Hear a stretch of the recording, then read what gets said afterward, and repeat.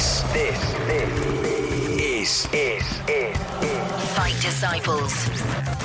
We are gathered here today For the Fight Disciples. UFC and boxing talk. Get off his neck, Connor. Hard body shot by Mayweather. He's going to the body. Stop. Floyd is strong in the clinch now. It's just a matter of time here. Now he's got him in the corner. Now he's a sitting duck. McGregor hit with a right hand and he tries to survive. He is loose. On wobbly legs. He's about to go. Floyd Mayweather has McGregor on the run. A sharp left hook, another hook, and it's over. Robert Bird says it's over. Waves it off. McGregor was hurt on wobbly legs. He might be slightly protesting, but Floyd Mayweather, dropping the early rounds, has stopped Conor McGregor. Well, I've got to take my hat off to you, buddy. You called it absolutely bang on. Little bit of early success, as we saw at the weekend for Conor. Yeah. But then from, what would you say, round 3, round 4, it basically went the exact way that you said, with Floyd putting on a minor clinic. I know a few people gave him round 6 as well. I think there's, I haven't seen anybody out there apart from the actual judges on the night who have said that Conor didn't win the first 3 rounds. I thought he won the first 3 rounds, just obviously purely through work rate and landing the cleaner shots. And then I think Floyd obviously went through the gears a little bit and came out in the 4th round. I actually, personally, I still gave Conor the 4th round, which is probably a little bit favourable, but there you go. So I had him 4 up. So obviously then I had You were Mayweather. Believing in the dream. You were doing me, mate. That's what you were doing. Yeah, exactly. I had Mayweather winning every round from then on. I certainly had him 5-4 up going into that 10th round, obviously. My actual prediction, let's be honest, it was 7-9, and it was just into the 10th round, so I did kind of just miss it, but it did play out exactly how I thought it would.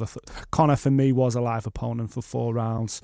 Whether you believe that's because of Conor's approach, because Conor was sharp, because he was showing Floyd angles he'd never seen before, or whether you're more of the ilk that you believe that Floyd Mayweather didn't get out of second gear until probably midway through the 4th round, doesn't really matter.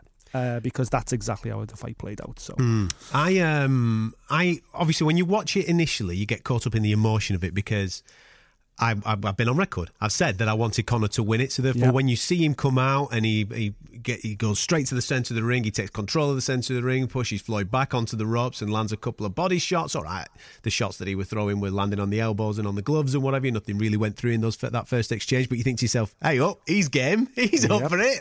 Beautiful. And you get caught up in the emotion of it. And therefore, you become a fight fan rather than an analyst. You stop analysing the fight. You just get caught up in it, wanting something to happen. And therefore, I've had to watch it back again. So I've watched it back again. And therefore, I can maybe start to nitpick in certain things that I didn't necessarily see the first time around. And one of the things that I concluded, from the first 4 rounds, and even with the finish, if I'm honest, that Floyd was really poor. I thought he was really, really poor. I mean, the Floyd of 10 years ago, this doesn't get out at the second round, mate. I'm going to be dead honest with you because, yes, okay, Conor was awkward and he has a very awkward way of throwing shots, and I mean there was some UFC hammer shots coming in there every now and again, weren't there? Yep. And his approach to the fight was awkward, but I think a Floyd Mayweather of yesteryear would have finished this a lot earlier. I thought he was very, very poor for 10 rounds. I don't know about finishing it in the second round. I believe Conor would have probably been a little bit too strong then, and he was quite sharp early on, Conor. I think, 2 things are playing on my mind. One, what Darren Till told me about the conversation when I was talking to Darren Till, the UFC fighter about it, as everyone knows, Liverpool-based, Wavertree-based at Team Carbon. When I was chatting to him about the fight, he was like, Nick, I've boxed and I'm obviously competing in the UFC right now. Conor will, no matter how fit he is, he will tire second half of the fight purely because lifting his hands to his chin isn't natural to him. Keeping his hands up to his chin isn't something he does every day. There's no fitness for that. There's no muscle memory. Eventually his shoulders will just completely give out. They'll just burn out and that'll sap all his energy. And that is exactly what happened down the stretch. He physically just couldn't lift his hands up anymore. It was too exhausting for him. And I think people don't realise that unless you're a boxer, obviously when you're a mixed martial artist, you've got to fight with your hands quite low. In terms of boxing, you can't have them up by your chin because you leave your body open to legs and obviously the opportunity to be taken down. with a double leg or a single leg takedown. So you've got to kind of have your hands almost swinging by your waist, ready to pop under someone's arms if they shoot for the wrestle, to take you down. Or obviously to leap forward and throw your shot. So it's a completely different type of stance and everything else. And that ultimately is what caught up with him. That's why he was so exhausted, because I've seen a lot of people go, McGregor, was he not even fit then? Well, it's a completely different type of fitness. And I think for the first time at the weekend, we were truly exposed to that on Saturday night. And that's what caught up with Conor. And obviously, Floyd, I think, generally knew that. I think Floyd knew that he was going to tire, knew he was going to have to weather a storm for 4 rounds against this tough Irishman that obviously whacks hard and does stuff that you don't expect him to do. But once Floyd got past them 4 rounds, you could see the fight visibly change then as Floyd took over. When you were watching the first 2 rounds and you saw, like I've just said there, he comes out, he takes the centre of the ring, Conor, he pushes Floyd back. Mm-hmm. There was still a little bit when I watched it back the second time that I didn't fully believe that he'd gone for it. Like your mate, Dan Hardy, but he called this brilliantly. And to be fair, he got it even more spot on than you did with the way that he called the first part of the fight, that Conor would take his time. I didn't think he would take his time. We've spoke on our series that lasted for 6 shows. It's still available on our website. Go and have a look, fightdisciples.com. Even though it's now after the Lord Mayor show, I think it's still worth a listen. But we did call that Conor has 4 rounds really to win this fight. He's going to come out and he's going to throw all the bombs, the kitchen sink, and see what happens. Now, even though his punch output was far higher than Floyd Mayweather in that period of time, I just didn't get the feeling that he was like, right, sack it, I'm going for it, the bombs are coming. It was more like he was in his head trying to outbox him. Yeah. Course, yeah, I truly agree, and that's what made it so surprising. Like, I wasn't listening to the Sky commentary. I was listening to some radio commentary. I was doing some radio. Yeah, you were moonlighting. Like yourself. You were moonlighting. We'll talk about that on tomorrow's podcast. Make sure you subscribe, because I'm going to have a go at him. He's been cheating at me with other radio presenters. But we'll get to that tomorrow. I can hold that back for this radio show. I'm being a professional. You know what I mean? We'll do this as colleagues rather than friends at this moment in time, mate. All right. So the guys I was listening to weren't necessarily they were quite hardcore old school boxing commentators, and they were completely shocked and surprised and blown away by the fact that Conor, and even I was to some extent, Conor had the audacity to actually box Floyd Mayweather. But he did. He boxed Floyd Mayweather and he outboxed him for 2 rounds. Now, again, whether you agree that Mayweather was in second gear or third gear, or he purely just couldn't figure Conor McGregor out, that means no odds for me. For me, Conor McGregor outboxed Floyd Mayweather for the first 2 rounds, and he did. He beat him to the punch. His jab was too sharp, and then not only that, when Mayweather did come forward, he countered really nicely as well. At one point, he threw a beautiful left uppercut. Beautiful. That landed clean on the jaw. But just to come back to what you were saying earlier, when that happened, we didn't see Conor roll the dice. We didn't see Conor go, okay, well, I've just caught you with a good shot. Now you're going to be put under pressure while you're still a 40-year-old man. You're still getting warmed up. That I know you're going to be a slow starter. At no point in those certainly the first 3 rounds, which Conor won completely in my mind, at no point when he landed a good shot did we see him roll the dice and go, I'm going to go for it. At the end of the 3rd round, I thought, wow, he's truly going to try and outbox Floyd Mayweather here. And there was only one way that was going to happen, because we knew he was going to tire and we knew Floyd would soon figure him out. And that's exactly what happened. And that leaves me a little bit disappointed of what might have been. And I know that this is ridiculous. People thinking, what are you talking about, man? The fight's been and gone, and Floyd put it on him in the back end of the fight. Yes, of course. And with as we said, all the way through the series, if it was going to go into those later rounds, if it was going to go past 4, of course Floyd was going to outbox him. For me, there was no way that Conor was going to be able to do the business. We saw him tire, we saw him fatigue, and therefore the bomb just wasn't there. It wasn't there in the last moments in order to try and get himself out of the mess that he managed to get himself into those deep waters. It takes years to get yourself out of those deep waters. You've got to learn how to do it. Yeah. He's not used to doing it. He's used to having different things in his arsenal in order to get him out of those particular situations. That's why I look at it and go, oh man, if only in those first 2 rounds, cool, you've given him something to think about. You've done something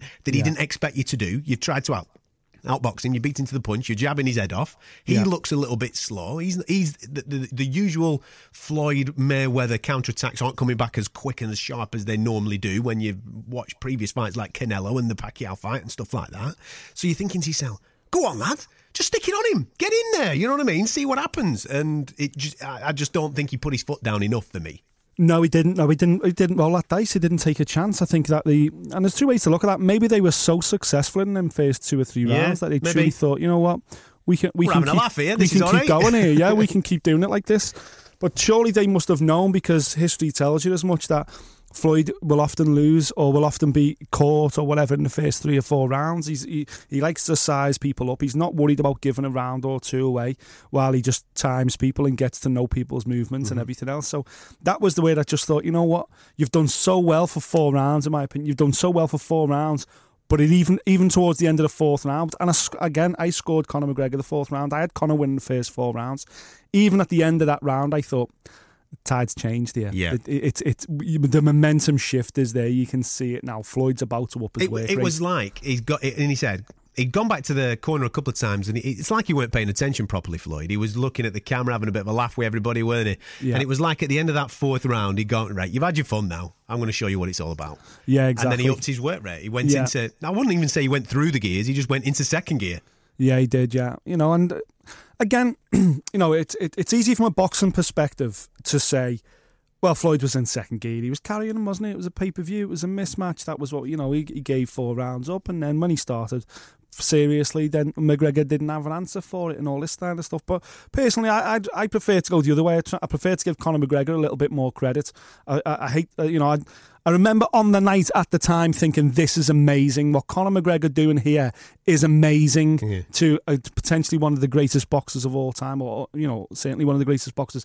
What he's managing to do here is incredible. And as I say, the team I was working with, they were all blown away. Everyone was blown away in that moment. And then it was only in the aftermath, a couple of hours after the fight, where people started then to speak negatively and whatever. And I thought, no, let's not get away from the fact of what happened there. He did farm. Bear in mind that a lot of people were saying he wouldn't even land a punch. Never mind, he wouldn't win a round. Well, he did win a round. He did land a punch.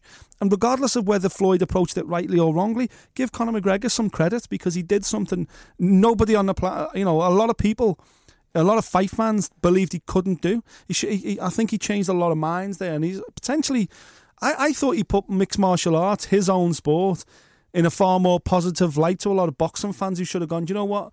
A little bit more respect is due to mixed martial artists and their stand-up game, because he's proven here he's got a stand-up capable of being at the highest level. And hopefully he has gained a few more fans. I think that's the main thing that we wanted out of it, wasn't it? That we've got those casual eyes on the biggest sporting event of the year, and they fall in love with it, and they come back maybe next time Conor makes his octagon entrance, hopefully by the back end of the year. But we're going to talk about that in the final part of the show. We're going to analyse where Conor goes from here. We know where Floyd's going, so enjoy his hundreds of millions that he's just made off the back of that. I love the fact that he came into the ring wearing a mask, very Dick Turpin-esque, that he was preparing for the robbery, and we knew full well that in a way we were going to get robbed, but I think it lived up, didn't it? I think all the people that called it a sham, I think all the people that were saying that it would have been a circus, and don't get me wrong, the first 6 weeks of this were your press conferences and your crowd at places like Toronto and in London and a world tour and all that. That was brilliant, and we loved it because it added to our show. But the actual event itself, it lived up, I think. I think we got enough out of it to say, do you know something? I'm okay with that. Very much so. It was certainly far more entertaining than the Pacquiao fight. Certainly, you were kind of engrossed in it from the first bell to the last, purely because we just didn't know what was going to happen. And we've seen a different side of Floyd Mayweather as well, and Conor McGregor. You think, a lot of people didn't know who Conor McGregor was going into this. A lot of boxing fans have never seen him before. I think they're now not only impressed by his ability in the boxing ring, which they very much should be. There's a novice guy there holding his own at the highest level. But also him as a person and as a character, he arrived at the MGM in his 3-piece suit looking the don, but just him and his girlfriend pushing a pram, surrounded by his mates at his corner team. The same people that got him as far as they did in the UFC. They're the people there. He hasn't suddenly got a load of crazy big minders, or he didn't bring in Freddie Roach. He didn't do all this kind of stuff. He stayed with the people that got him to where he is. He's with his girlfriend. He's got his newborn son pushing a pram going in there. It's like, if you can't love a sportsman like that, what is wrong with you? This guy is a role model for all. And then the way he took the defeat, the speech after his defeat as well, that is a measure of the man. He is a true sporting role model. I think if anyone thinks any more negatively of Conor McGregor coming out of this fight. You are mental. See what happens. I don't know. We'll have 2 titles I don't know. I'm having a buzz floating around. Anyone wants to not give me a shout? And will you go back to the UFC and fight again? Of course. At the rates you were fighting for before, after you made so much money now, or have you changed the paradigm for MMA fighters? The game changes every time we grow and we see what's what. But whatever, I thought it was close. I thought I had him in the early rounds. I thought he was getting in the middle towards the end. Where was the final 2 rounds? Let me wobble back to my corner. Let me try and recompose myself. You know what I mean? You've got to put me out. I'm brand new. I'm clear spoken. It's not bothering me, so I don't know what way to feel, to be honest. I'm just happy I'm draped in the flag. Happy I was able to bring my team along, the country with me, and just get in and perform for a different crowd. No one's taking these type of risks. Lay into me all you want. I'll take it on the chin. I'll take it wrapped around the neck on live TV. I've took them both, so it's another day for me. I mean, we've seen it previously, haven't we? With the way that he dealt with the feet off the Nate Diaz. I mean, he even made reference to it in the post talking in the thing, didn't he? Getting strangled live on TV. Yeah, getting strangled live on live TV.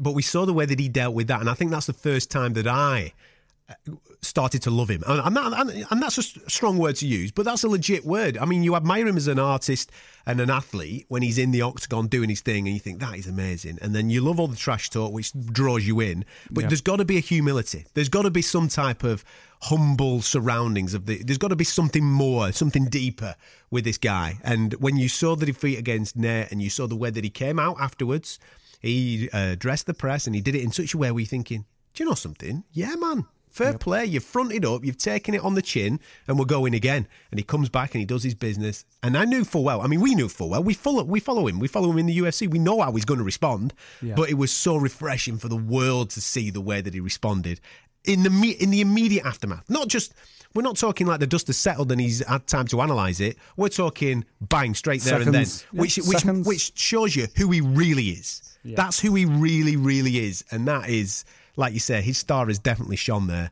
And God knows what's up next for him, mate, because that is going to make people love him even more. Well, exactly. I think heading in as well, there was an awful lot of talk. This is going to be bad for boxing. This is, a tarnish on Floyd Mayweather's legacy. It'll totally expose Conor McGregor for having a sham of a stand-up game in terms of the real sport of boxing. And mixed martial arts will never recover because their champion's about to be beat.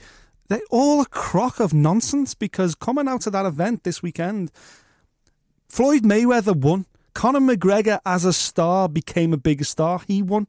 Boxing as a sport won because finally all the world was talking about a boxing match and everyone was tuning in. We weren't even boxing fans, although they all had opinions on it. Everybody tuned in and we got what we paid for. We got a good, entertaining 10 rounds. We got interesting, yes, it flip-flopped here and there. It had a little bit of drama behind it. We got what we paid for. It wasn't like the Pacquiao fight, which was just a complete sham. This was, completely boring. There was entertainment here. There was elements of like, wow, I can't believe what I'm watching, to wow, that's what happens when you compete, suddenly go up to the highest level. It was great. It delivered. And for me, mixed martial arts won as well, because the UFC champion proved to everybody that these guys in the UFC have got great stand-up too, and you could argue it's at a very high level in the boxing ring. So hopefully there'll be more crossovers in the future, and there'll be more things like this to whet the interest of not only fight fans but also impartial sports fans. They're like, you know what, I enjoyed that event and I'll do that again, and you know what, I'm going to start watching UFC and I'm going to start watching boxing again. On that, we're going to talk about how successful the events have been, because before the preamble was all about money. So we'll talk about the facts, the figures, who are the winners, who are the losers on this particular event in part 2. Make sure you stick with us. You are listening to Fight Disciples. You're listening to the Fight Disciples podcast. You're listening to Fight Disciples. This is our Radio City show, but we've decided to just switch it up a little bit. Normally on this show, we cater purely for the Merseyside fight scene. As you heard last week, we had Liv Hussey in the show. We spoke to Masha Dodd and we had Martin Murray all on the phone. And that's what it normally sounds like. But I think after a monumental event that we experienced at the weekend in Las Vegas, I think it's only fair that we touch upon everything to do with Mayweather-McGregor. If you've only just joined us, we've gone through our analytics of the fight. I'm sure you've got your own thought process on that. But right now, I just want to talk about whether we class it as a success from an event point of view. I think, Nick, you kind of touched upon it at the end of part one there, where the eyes of the world were on this particular event. It's brought more fans, hopefully, towards the world of UFC and boxing. Those casual fans that nipped in. I mean, there were... I saw so much on social media over the weekend where people were going, "Oh, the wife's got up to come and watch it with me. She's come down, she's come downstairs. They're casual and all this type of stuff." Yeah, but that's what we wanted, wasn't it? You know what I mean? Yeah. I mean, we saw it on the 10 o'clock news. We saw it on the early morning breakfast news. It was on the ticker tape on Sky Sports. It was everywhere. You couldn't avoid it. I mean, how many? I know that we're on a radio station right now that we are loyal to, and we do this on a weekly basis for Radio City Talk. But how many different radio stations were me and you on Saturday that are not connected to sport? Yeah, okay, we were on sports radio stations as well, but I were on all sorts of music radio stations and random stations in the back of beyond, all wanting some type of analysis on Mayweather Mcgregor. It just went absolutely crazy. It has been bonkers. The last 2 weeks especially, it's just like between the two of us, I think we've pretty much done every radio show in the UK or some kind of show on various stations. I thought I was going to get to present the chart show on Radio 1 at one point, mate. We were all over it. Exactly. I did James Wales Radio 2 show and I was on for about 25 minutes. I think I was basically co-presented the whole show because everyone was just excited and everyone was talking about it, and that's, ultimately that's what these hybrid fights or these super fights create. For me, it made bigger noises than Pacquiao Mayweather, because not only was it the boxing world and then obviously the casual sports fan that got sucked in, but because of Conor McGregor is such a big star, outside of the sport, he makes front page headlines. I think that's what attracted the rest of the world to the event as well. So I know Leonard Ellaby was releasing some unconfirmed rumours about numbers at the weekend, but what did Pacquiao do? I think it probably did more than Pacquiao in the pay-per-view numbers in America. So the official line from the Pacquiao numbers was 4.4 million, but we've both seen so many different analysis of that, 4.5, 4.6, but the official line to go with is that it did 4.4 million pay-per-view buys in the United States, which is a world record, of course. The previous to that was when Floyd fought Oscar De La Hoya, and that was at 2.2, so double the amount was interested in the Pacquiao fight. And they were saying in the build-up to this that this would be in and around that type of number. When they launched the fight, I mean, I said straight away, didn't I? This is going to do more than 5 million, man, because we kind of understand where Conor's at. Conor doesn't need a dance partner in order to pull pay-per-view numbers. Floyd does. So if you put the biggest two pay-per-view stars on the planet together, I anticipated 5 million pay-per-view buys. As it's built and as it's grown, and as we've heard analysis from so many different sources, I've thought to myself, maybe it'll be just under 5. And then I came around thinking it might just miss the Pacquiao numbers. However, off the back of the fight at the weekend, I mean, we know full well now that there was a delay to the start of Mayweather-McGregor because pay-per-view had gone down in the States. Yeah. I think it was Florida and California. That's correct, yeah. Florida and California. There was an outage and therefore they decided to delay it because they didn't want to miss out on that pay-per-view money. Now, I think in Florida they had to reboot the system, and when they rebooted, you couldn't then order it in HD. So because they were just overwhelmed, basically, you see, by the amount of people, and that's only ever happened one time before in the US, and that was for the Pacquiao fight. So that's why early indications you're like, wow, okay, this is Pacquiao-esque. This is similar numbers, 4 point something. Well, Ellaby he keeps mentioning 4.9. He believes that it's around 4.9. He's obviously more privy to more information than we are, and he's seen the breakouts from Showtime and various other platforms that were offering pay-per-view over in the United States of America. So he's telling us 4.9, all right? But we'll find out later on this week what the exact number is.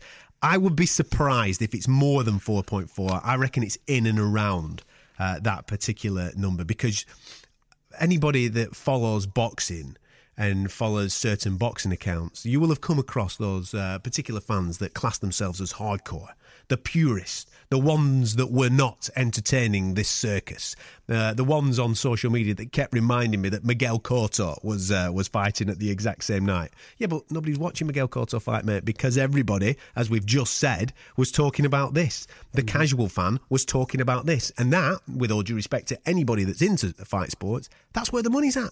That's where the money's at.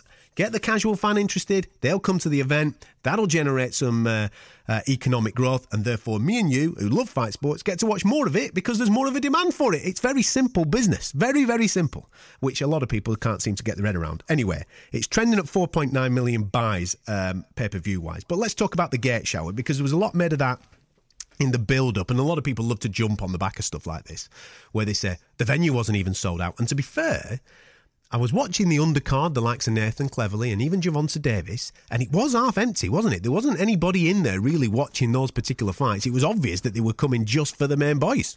Yeah, and you know what, that happens sometimes at boxing events. You know, if you ever been to a boxing event where the main guy's like a local ticket seller, but nobody else is local on the undercard, it does often happen in boxing. Now I know my social media especially blew up on Saturday, and people were really getting animated about the fact that it was, you know, it was right on the time that the local papers in Las Vegas had said the fight was going to be starting, and yet the venue was still only 1 quarter full. And a lot of people on my timeline, a lot of MMA journalists especially, they were tearing their hair out. They were like, this is unbelievable. We're now midway through the co-main event and the venue's only 25% full.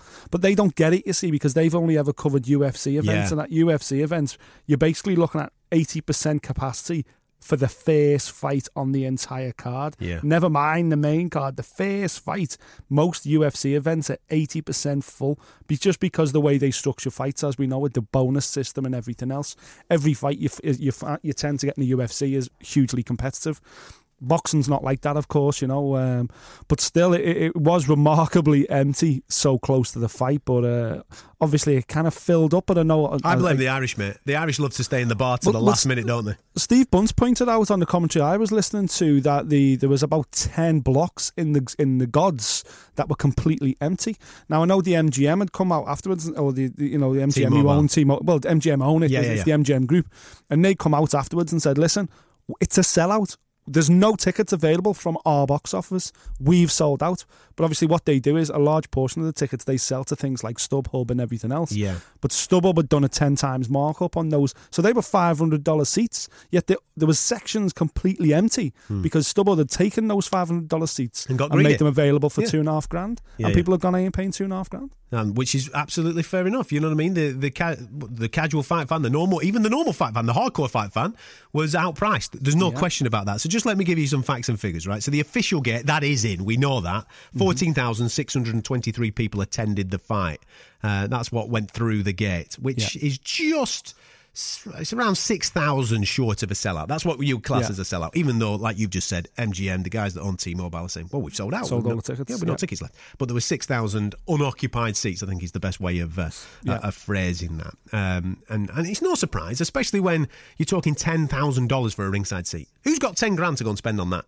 On a fight that you don't think might go the distance? Of course. Not many. Crazy. There's not many out there unless you're a movie star or a pop star or something like that, is it? But again, it was packed with A-listers, wasn't it? Obviously, as we expected. There was so many musicians and elite Hollywood actors. I saw LeBron. LeBron were knocking about, weren't he? So you think, well, let's say LeBron plus, LeBron ain't turning up on his own. So he's got at least a +2. At least a +2. But who pays for LeBron's tickets? LeBron isn't paying for it. Of course he isn't. So you've got to think, who pays for, their 10 grand a seat? Yeah, I bet you they probably only sold 50% of them for 10 grand because most of them were comped. If you, again, another thing that a lot of people will want to know about is the live gate. Now, this is a thing that Floyd loves the live gate. He likes to know how much money's coming through the turnstile.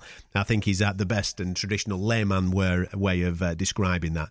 So if you look at the Pacquiao fight, the live gate exceeded $72 million, right? $72 million, which is ridiculous. That's money through the turnstile. That's sponsorships on the ring canvases and stuff like that, and what you sell to TV rights. It's not obviously pay-per-views. That's nothing to do with pay-per-views. Pay-per-views, it's his own thing. So 72 million for Pacquiao. Now, Floyd has been quoted in saying post-fight, so again, I'm guessing with him being the main man at Mayweather Promotions, he knows thereabouts. He's telling us that the live gate's $80 million. $80 million.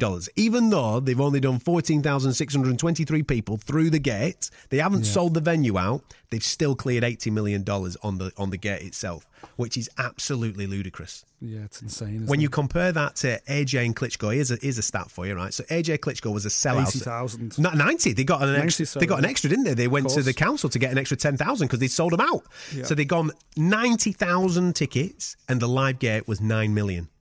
That is unbelievable. So they did 90,000 tickets, 9 million was the live gate, and we're talking just shy of 15,000 tickets for $80 million. I'll tell you something, upstairs for thinking, downstairs for dancing, Floyd Mayweather. He's not daft, is he? Not at all, no. Absolutely crazy when it comes to those types of numbers. But the sad thing is, I suppose, is that people will only look at the 14,623 and they'll go, oh, it didn't even sell out. Boxing fans weren't interested. Yes, they were. They were interested. The eyes of the world were on this sport. We've just told you, we were on various radio stations with every man and his dog talking about it. People were interested. They just couldn't afford to go. Exactly. It was just priced out of the layman's price range, obviously. Insane. It's going to be interesting to see how everything that happened at the weekend has a knock-on effect now for future events. I mean, we're quite lucky that we've got another one coming in a few weeks, haven't we, where we've got probably the best of the year when it comes to a pure boxing fight between Triple G and Canelo. That fight is obviously something that we've been desiring for such a long period of time, but it's been in the shadow of this. Nobody's talked about it. No. It's been in the shadow of this particular event. We know that they've sold out the arena. I'm guessing that there'll be 20,000 bums on seats for that because the pure boxing fans will be there. It's adequately priced for those pure boxing fans. But it'd be interesting to know what it does pay-per-view wise, what it does commercially. I think again it's going to pale into insignificance when you're talking about this hybrid. The thing for me is as well, this is another thing that everyone, a lot of the boxing purists and a lot of the pro boxers today as well were saying, this Mayweather McGregor, it's taking the shine off Triple G Canelo, and less people will watch Triple G. I don't agree now. For the fight we had on Saturday, I don't agree. I think Saturday was a good advertisement for boxing. Boxing delivered on Saturday night. There was some good fights on there. There was some good young champions. The main event lived up to it. It lived up to even the most wildest expectations, surely. And I think people come out of that with a positive thing going, you know what? I enjoyed staying up there to watch boxing. I enjoyed the way they spoke to each other afterwards. I enjoyed the action that I've seen. I'm going to buy into it. I'm going to watch more of this. Oh, wow, okay. So the biggest fight in boxing terms, these are the two best middleweights on the planet. Okay, then I'm going to watch that then. I think, if anything, ironically, after all the stuff that was said before, and I think Saturday night will help Triple G Canelo sell tickets or sell pay-per-views. I absolutely think you're spot on. If you're a casual fan and you've just endured that experience at the weekend, you've come away, I think, positively away from it. And if somebody then, who is what you would class as a hardcore, is saying, oh yeah, but in 3 weeks we've got this. What, you're telling me that's going to be better? Oh, right, yeah, I'm in. And it's 100%. Cheaper. And it's cheaper as well, right? Yeah, go on, I'll have a bit of that. I'll have a bit of an Aussie in there. And this is where I think Oscar De La Hoya and Canelo and Triple G in some ways have missed the boat here, because to just spit vile, to just speak negatively about Mayweather McGregor. Yeah, when it's announced, voice your opinion. Go, do you know what? It's not for me. But good luck to both of those guys, and let me tell real fight fans that if you enjoy that, if you think that's a spectacle, you wait and see what I've got in store for you. That was the route he should have took. That was the narrative he should have played out. De La Hoya, go on, you go for it, guys. You get warm up Sin City for us, because in 3 weeks' time, the real boxing match, the real biggest fight this year, that's what they should have done. Instead of being all negative about Mayweather McGregor, calling it a sham and a joke and all that, and real fans won't watch it. Don't try and alienate people. Don't try and suddenly point fingers at people that may be casual fans. We were interested, we were engrossed by Mayweather McGregor, and I would consider myself a hardcore fight fan. Yet I was completely bought in, and I thought Oscar De La Hoya was being patronising to me by going, what are you interested in that for? Canelo Triple G's coming. Wow, the hell are you interested? I'm interested because it's sports entertainment. I want to be entertained for my money. That's why I love fight sports, because I feel like there's no better entertainment than a big title fight. Yet so he tried to alienate me as a fan and made me feel like I was being stupid by watching this fight. And now it's blew up in his face because the fight was entertaining, the event was good, and fans have come away with a positive reaction about fight sports, and certainly about the boxing ring. And he's missed that opportunity now. And that's Nick talking about one of his favourite fighters of all time. So if you want to see him really go for it, wait till tomorrow's show, because sadly, with what Oscar De La Hoya was saying on social media, we can't repeat it on the radio show because we're not allowed to use profanity. But tomorrow, we'll be going for it on FightDisciples.com, and he will let rip, let me tell you. So make sure you subscribe to our podcast, FightDisciples.com, for tomorrow's episode, as we get stuck into let's just say the more fruity stuff connected to this particular fight that we're not necessarily allowed to talk about on the radio, all right? We've one more part of today's radio show to come your way, and this is basically one celebrating Floyd's career in the ring, how we judge him in the list of all-time greats, because he's told us, that's it now, 50-0, I'm out the door, I've gone. And what is next for Conor McGregor? Stick around, it's coming next on Radio City Talk. This is the Fight Disciples podcast. Subscribe now via the iTunes Store. Now then, the final part of tonight's show is all about whether we want to see something like that again. Now, Nick alluded to this right at the start of the show, that crossover from mixed martial arts into the world of boxing and what it showcased us at the weekend. And he alluded to the fact that, hey, we might see stuff like this later down the line. Now, I know why he's doing it, right? Because his mate wants to fight with Michael Bisping. That's what it is. He's thinking to himself, hey, there's a few quid in this for Bellew. I'll get to carry his bags. Who knows? I might be on the ring walk. I fancy some of that, don't you? That's what you're doing, Nicholas. You're trying to get in on the pie. I saw Bellew commentating at the weekend. His eyes lighting up thinking, cheddar ching, look at all this dough in here. I fancy some of that. Easy money. Absolutely easy money. Anyway, away from that, I'll go first with it, right? Because we've got the biggest pay-per-view star in boxing. We've got the biggest pay-per-view star in the world of UFC. They've come together and they've created this hybrid, and we've got away with it, right? It wasn't a sham. It was fantastic build-up, the best build-up. I love those types of build-up. I love animosity. I love guys trash talking, but you've got to be able to back it up. They've gone into the ring, and they've given us some form of entertainment. It was captivating, whether you thought it was brilliant as a fight or whatever. It was captivating. Right through the 10 rounds, you were locked in, wanting to know what was going to happen next, and they're the best storylines.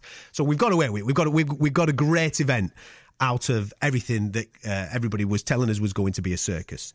For me, let's stop whilst we're ahead. That's where I'm at. Let's stop whilst we're ahead. I understand there's business out there, and I understand there's tons of money and money talks, and that is at the forefront of everything in fight sports, sadly. However, we've got away with one. Let's get back to boxers boxing. Let's get back to UFC guys getting stuck into the world of mixed martial arts and let that carry on. Because I don't think, unless it's Conor McGregor and Floyd Mayweather, no disrespect to Tony Bellew, but I don't think there is anybody else on the planet that can carry an event like that. I really don't. No, certainly on that level, of course not. You know, you got the two biggest pay-per-view stars on the planet, so you're never going to compete with that again unless those two guys go again, which obviously from Floyd's point of view is never going to happen. So, you know, but I'm not saying we'll never ever match that scale, but I'm saying there's what Conor McGregor proved is that mixed martial artists at the top level can be competitive with the right dance partner in boxing.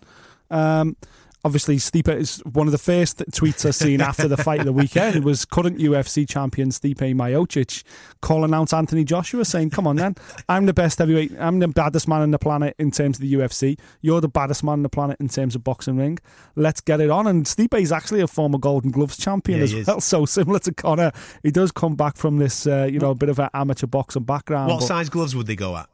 God only knows. God only knows. Stipe fights in 4 ounces. You can't let him have a go, can you? Yeah, exactly. It'd be insane. But can you imagine Anthony Joshua with a 4-ounce glove on? But, you know, we were talking just recently, weren't we, about Anthony Joshua and potential. How does he make a legacy? How does Anthony Joshua build a legacy over the next decade? Which is going to put him up there alongside the greatest heavyweights of all time. Because we talked about how the fact that Vladimir Klitschko's career, as successful as it was, it will always suffer by the fact that he wasn't in an era of great heavyweights. He didn't have the right dance partners to legitimise his legacy and to really make a nice barometer of where he ranks in the greatest heavyweights of all time.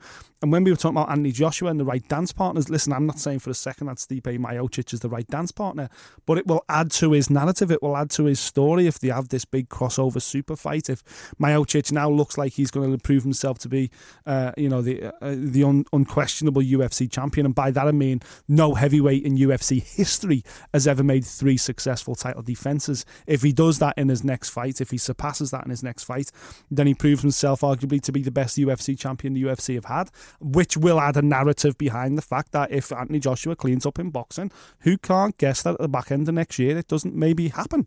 So it's a strange one at the moment, because I think the weekend has thrown fight sports in a state of flux, because what was supposed to happen was Floyd Mayweather was supposed to absolutely spank him inside 2 or 3 rounds, and Conor McGregor would have to go back with his tail between his legs to the UFC, and boxing could get back on its high horse and go, see, you guys can't compete with us.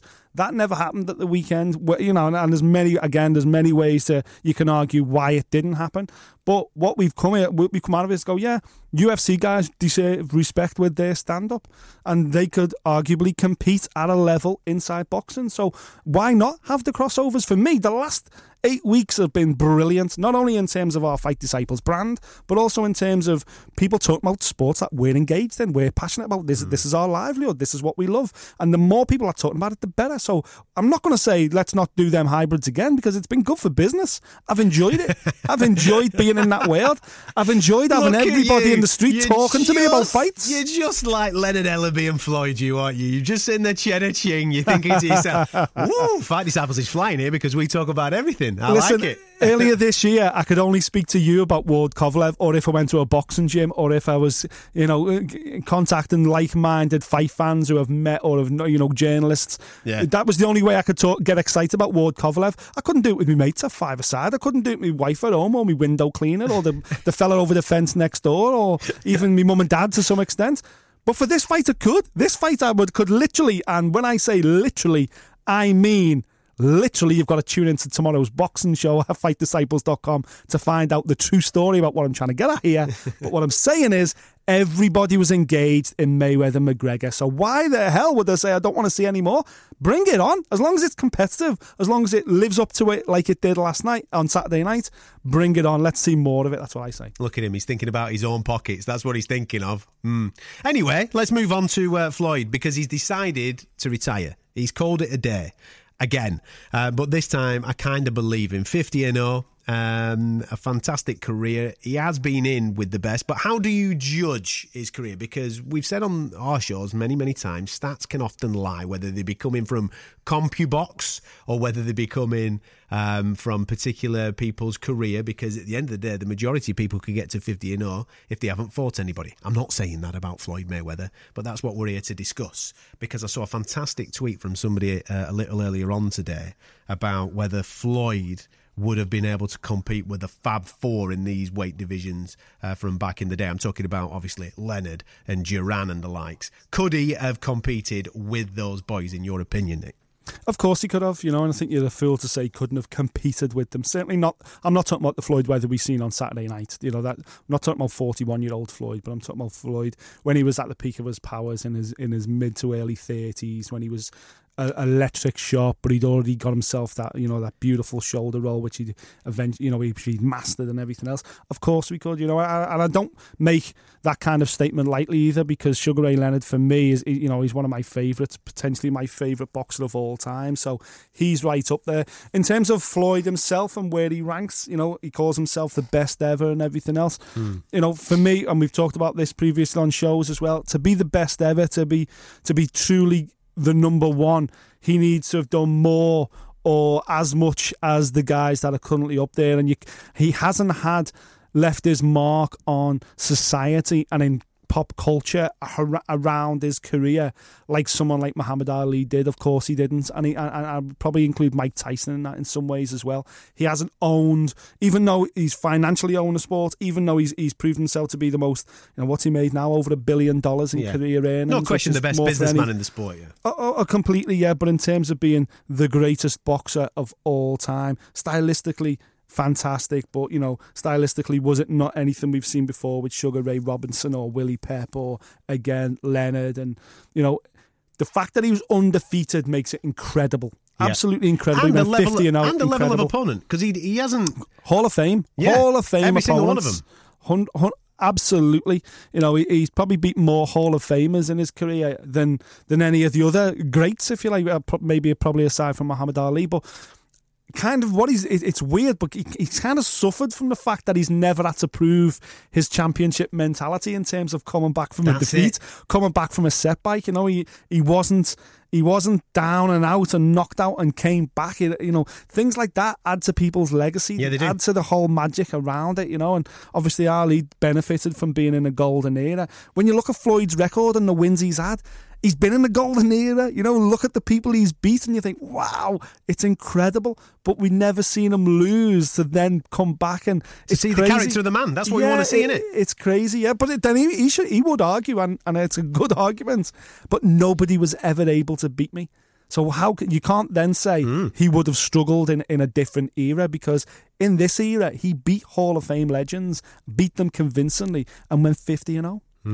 It is an interesting point, that, about defeat, isn't it? Because you see the character of the man, the true man in defeat, as we discussed a little earlier on in the show regarding Conor McGregor, and I'm sure we'll go on to him again in a minute. But because we've never seen Floyd in that light, getting beat, coming back, battling against adversity, there's something missing for me. I know that sounds stupid, because he's beaten Oscar De La Hoya, he's beaten Pacquiao, he's beaten all these fantastic fighters. I think also on a personal level as well, isn't there? There's also that element of a personal level where he's not somebody aspirational. He's not somebody that you would call a role model. He's a convicted wife beater. That's what he is. Exactly. You know, and for that reason, a lot. You know, as much as anything else, you can't really. I refuse to put him at the number one spot. I really do. Even though his record, the people he's beat, has been absolutely phenomenal, and it's been an absolute pleasure to have been covering fight sport while he's been around. You know, I've been lucky enough to be at Mayweather fights, at Mayweather press conferences, and to be able to say I've done that. I was there. I witnessed him win this or win that. Is incredible, and I will never ever take that lightly. But for me, he's probably, it's impossible to argue he's outside the top 5, but for me, he's not top 3. A lot of great performances, not a lot of great fights. Would you agree with that? Yeah. And when I say that, I mean because nobody could touch him. Nobody could get Pretty near him. Boy, the Pretty Boy days, if he'd have continued like that, well, you can argue if he'd have continued like that, he probably wouldn't have kept winning. He had to find a way to win, certainly later on in his career. You know, he was his clinch game became remarkable. His defensive game became absolutely remarkable. Hence the reason how he got through those Pacquiao and Canelo fights so convincingly. But he's had to change over the years, and you know, who's the fool? And you know, Madonna's still making albums now that are going platinum, and she's been around for about 50 years. Yet she's reinvented herself like David Bowie. She just kept on reinventing himself for that time. Longevity, that time. You know, he didn't go stale. And Floyd Mayweather's managed to do that in the sports sense, which is absolutely phenomenal, to be able to change a game, to stick around and stay unbeaten for so long. But yeah, I think when you look back at his golden moments, so many of them are almost 10 years ago. So the last few years, we've just had this incredible boxing technical classroom, if you like, these exhibitions from this master technician. Yet that spark's been missing, hasn't it? That element of magic where you want to be roused as a fan. I enjoyed the Pacquiao performance, but would I want to watch it again? No. And that's the thing. That's the thing. You don't cross the road to buy a ticket for a Floyd Mayweather fight, sadly, anymore, do you? Because you know kind of what you're getting. You do kind of know what you're getting. On the flip side of that, you've got the geezer that he danced with at the weekend, who is just the total opposite. Absolute total opposite. Because this kid, God knows how many times we've gone over it with our UFC podcast. Definitely download this week's, because we'll be going crazy on him this week. FightDisciples.com. But this is a guy that gives you entertainment. He's constantly entertaining the fans. But, yeah, all right, he's had adversity. But he, 9 times out of 10, comes out the other side and does exactly what he's telling you that he's going to do. And that lights you up even more, because we love the Mystic Mac element of this. Yeah, of course we do. And he, you know, as you say, he lives up to it, and he's so much more than just a great athlete, a great sportsman, a great fighter. But you can see he's a great person as well. The fact that he's surrounded by his friends and family, the fact that he hasn't changed things, the fact that he's approaching the entire fight sports. His way of coming, it's like taking a boxing match. You know, how dare he? Yeah. The audacity in him, the confidence in him to be like, well, just do it. Let's do it. It's a fight. It's a fight at the end of the day. Put me in there, get me a pair of gloves, and I'll do it, because this is what I am. I'm a martial artist to my core. And I'm a true martial artist, like the way Bruce Lee used to be. Bruce Lee would fight a karate man, or, you know, this is what the UFC was kind of built up on. Which martial art is best? Is a boxer better than a kickboxer? Is a sumo wrestler better than a Greco-Roman wrestler?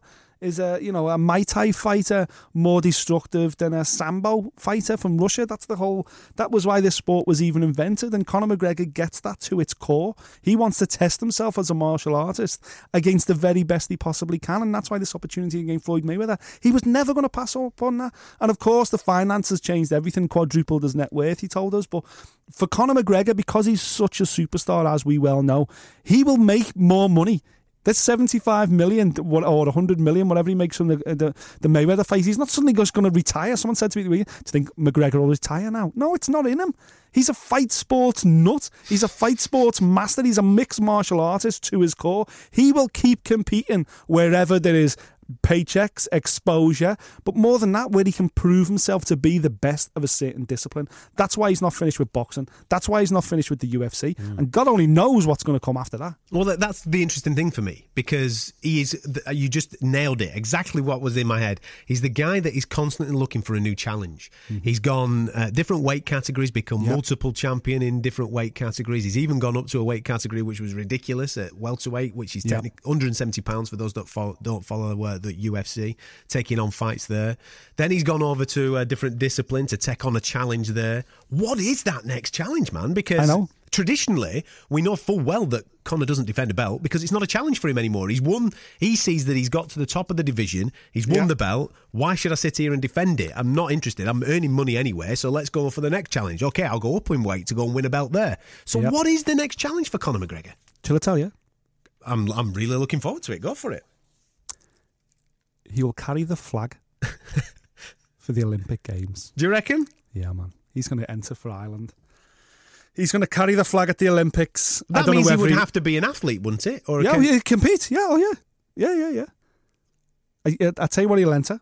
He will enter either because he's only had one professional. If you have less than 4 professional boxing matches, you can still compete as an amateur. No. He can still compete as an amateur. He could go to the All-Ireland Olympic qualifiers, potentially qualify. I'm not saying he would make the Ireland team, but he could potentially make the Ireland team for the Olympic Games. How much exposure would Team Ireland get out of the back of that? And not only boxing, he could compete in the Irish wrestling team. He could compete for the wrestling team. George St. Pierre, for a long time, trained with Team Canada, and he was going to go to the Canadian national team trials for the Olympic Games. And a lot of people, the insiders, were saying he's good enough. He'll get in the team.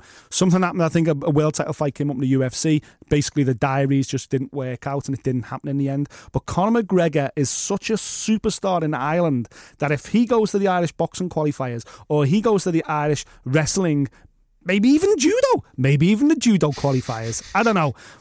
But basically, they will not turn him away from the tryouts, because all them sports independently, judo, wrestling, boxing, they all need the exposure that Conor McGregor can bring. Not only that, if Conor McGregor makes the Ireland boxing team, the Irish Boxing Federation, Amateur Boxing Federation, they'll be inundated with potential sponsors. They will make money. They will be able to put on a type of program to build up to the next Olympics that will ensure they will win more medals. This is not an impossibility. Conor McGregor could qualify for the Olympic Games. You've heard it here first. There you go, man. I was just going to go down the route of Nate Diaz Part 3, but we're blowing it right up. There you go. We're taking it to the next level. The Olympic Games. Can you imagine? The kid can do anything. Once in a lifetime athlete. This kid could do anything. Don't doubt what will be next for Conor McGregor. Look at you. You're even quoting him now. Don't doubt me. Do not doubt me. Doubt me now, they say. It's been thoroughly enjoyable the last 7 weeks, going through and really getting stuck into the life and times of Conor and Floyd and bringing this together. Hopefully, if you've been listening to the full May Max series that we did for you, hopefully you enjoyed it, hopefully you bought into it as much as we did, and hopefully this is the start of something really, really fresh. We know that we are in the middle of a golden era, especially in the world of boxing, especially in the world of British boxing.